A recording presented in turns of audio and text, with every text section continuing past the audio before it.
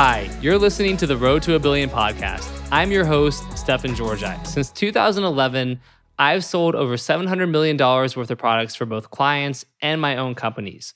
I've also founded or co-founded 8 different businesses that have grossed between 7 to 9 figures in revenue.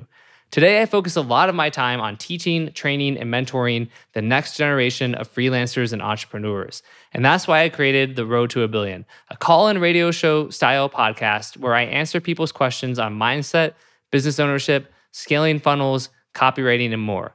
If you want to submit a question, then check out the show notes to learn how, or visit me at stefanpaulgeorgi.com/subscribe to opt into my email list. And every week you'll get a link to join the live call-in show. And with that being said, let's go ahead and get started. Hey guys, in this episode, Stefan is joined by former direct response copywriter Jim Clare, who's created a wealth of home run offers for some of the biggest names in affiliate marketing in the dating, weight loss, fitness, and supplement industries. Without further ado, I hope you enjoy.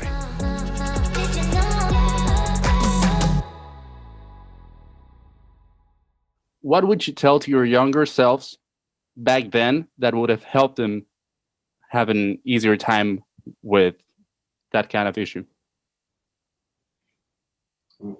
That's a heavy one, Jim. I'll let you go first if you're comfortable answering. And Geez. I mean, it's just tough. something that's applicable, right? To everybody going through some hard stuff. So another way of thinking of that.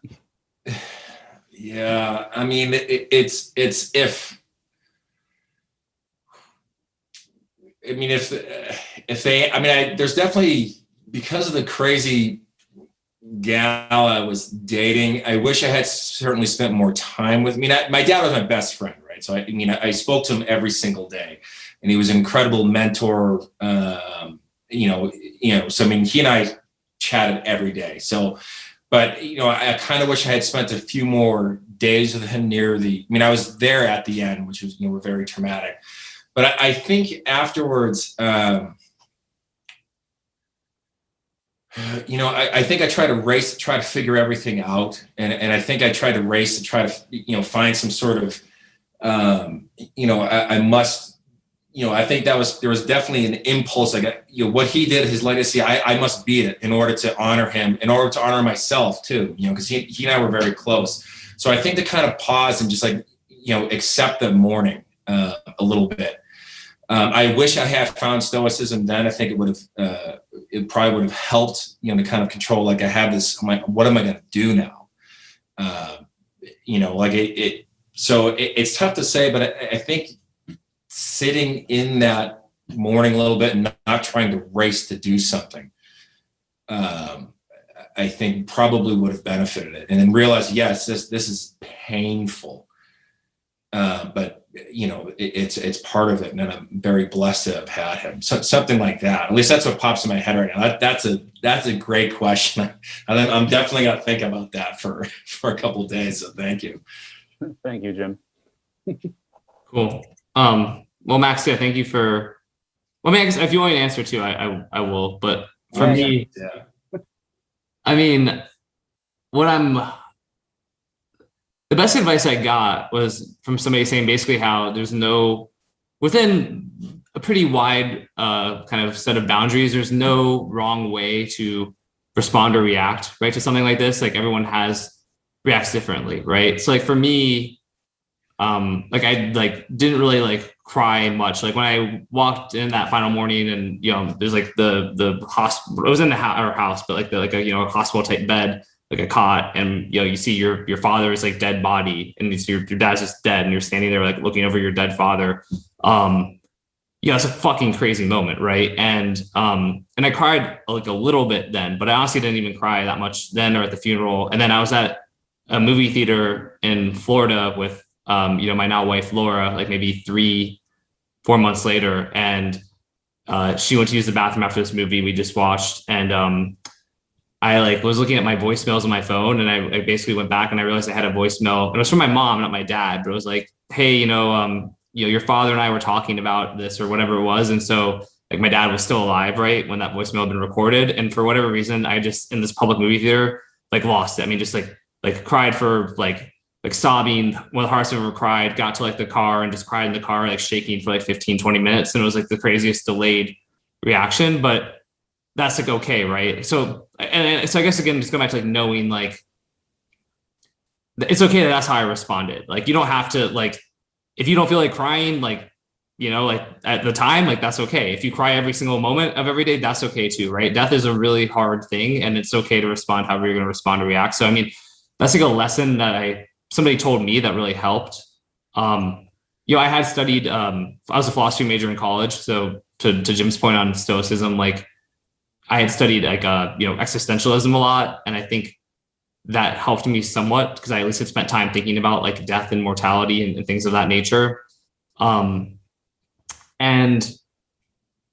I guess, and then the fact that like it, everything passes, right? Everything gets easier with time. It doesn't mean you don't, keep being sad or miss your loved one or anything like that. But just, like literally even the worst things, they pass. We're gifted and cursed as humans to have like really short memories, I feel like, and so whether it's like a death, or anything. I'm reading this really good book about like Stalin and his inner circle, and which is fucking crazy. I forget the name of it, but maybe I'll share it in the show notes. Like, it's like fascinating.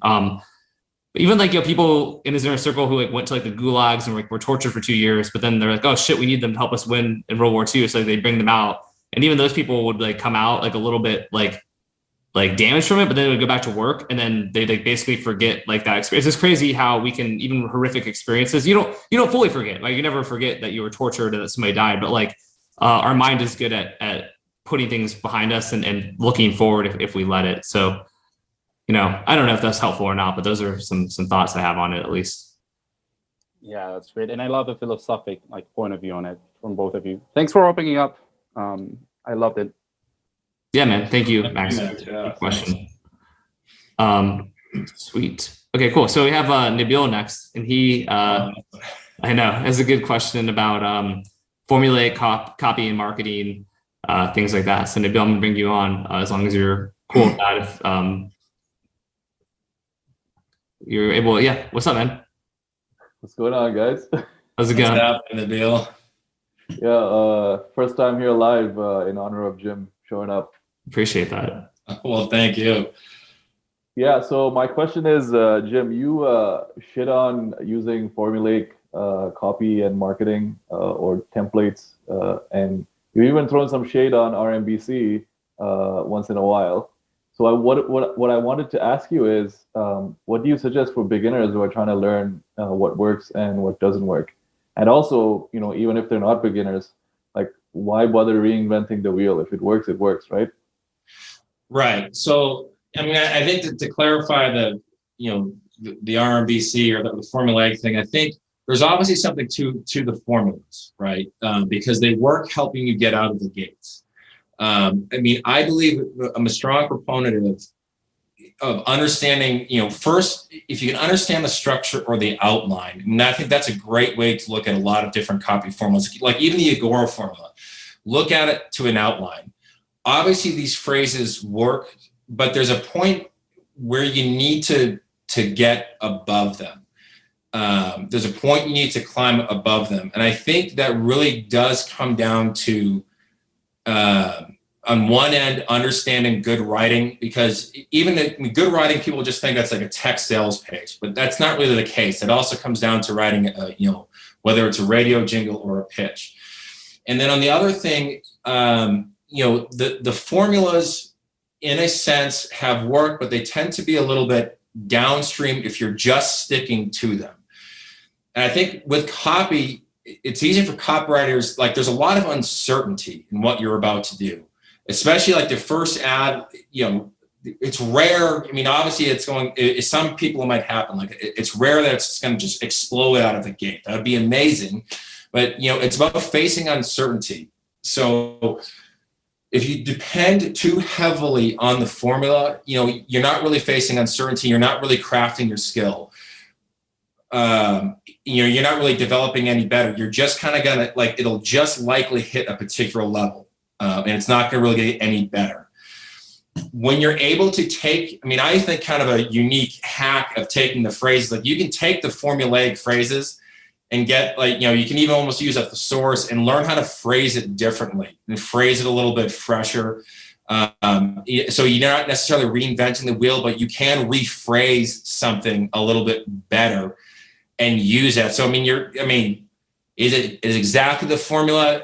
If you're quibbling over definitions, you could say yes, but if you're rephrasing it and giving it and sounding like an expert in your market, it's going to probably sound a lot different than like XYZ phrase, XYZ phrase, XYZ phrase, right? So, I think there is something to it, those formulas, but again, like just like I said in the start, you have to grow beyond it. And I think that does come down to good writing and understanding, because good creative writers, they can completely phrase something new. They may be using like a Claude Hopkins formula, but they're saying it in a brand new way, even though it has a lot of the nuts and bolts of the structure. And that's how you're going to develop your skill to get more money, to probably see things a little bit more creatively, like your creative talents will probably expand a little bit that way versus I'm just going to stick with this one set way. I'm not sure if that makes sense, but at least that's kind of how in my experience, that's how I see it. Nabil, does that make sense to you? What do you think, Stefan? I think it makes sense to me, but I'd love to get your input on it.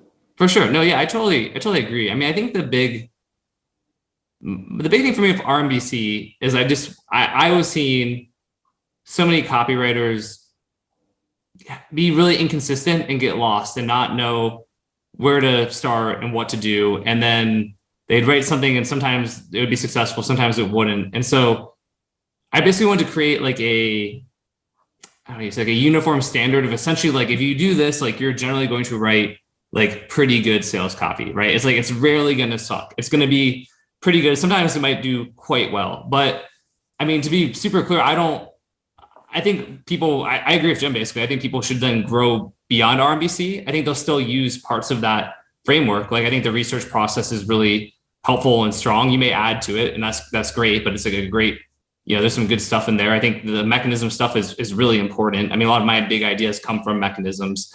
But especially like the copy outline itself, like, generally, like if you're writing a VSL or a sales letter, like it's going to follow a similar structure every time. But like, that doesn't mean like, the great copywriters aren't going by and just sort of check, like, right. Like it's great for getting people to that level. Like to get somebody from like a 4 to like an 8, I think RMBC is like really good for that. And even someone who's like sometimes like a 9 and sometimes like a 3 because they don't know what the hell is going on, which is really common. You see a lot of times you look at one thing from a writer and you're like, man, this was great. And you look at like another thing and you're like, this is awful. And it's because they just don't have a structure. So I think it can be very valuable for consistency. But then I totally think once you're there, you can start to experiment. I look at like artists, like painters and stuff like that, right? You sort of have to learn to sort of imitate. You study the masters. You sort of you're imitating first, but then as you really understand everything like foundationally, then you start to like you go through your different periods, right? You can be like Picasso or whoever it is going through different periods and trying different things. So I'm actually super aligned with Jim on that, and so that's what I think. Thanks, guys. Cool, man. Thanks for the question. All right, that's just about it for today. Before we finish though, let me share a little bit more about how you can stay in touch with me. I have a private email list where I share high-level tricks, strategies, and insights about copywriting, entrepreneurship, mindset, and more. In fact, often my podcasts are based on topics I first emailed out to my list weeks or even months earlier. So if you want to get brand new stuff from me every single day, go to stefanpaulgeorgi.com/subscribe. These emails are often upwards of 1,000 words, and I send them every day. So make sure you really can commit to engaging with me on that level. But as long as you can, and you should because I do drop a ton of value in these emails, go apply to join my list today. And again, the web address is stefanpaulgeorgi.com/subscribe. And in case you don't know how to spell my name, which is okay, It is Stefan, Paul, and then my last name is Georgi, GEORGI.com. So stefanpaulgeorgi.com/subscribe, and I will see you in my email list.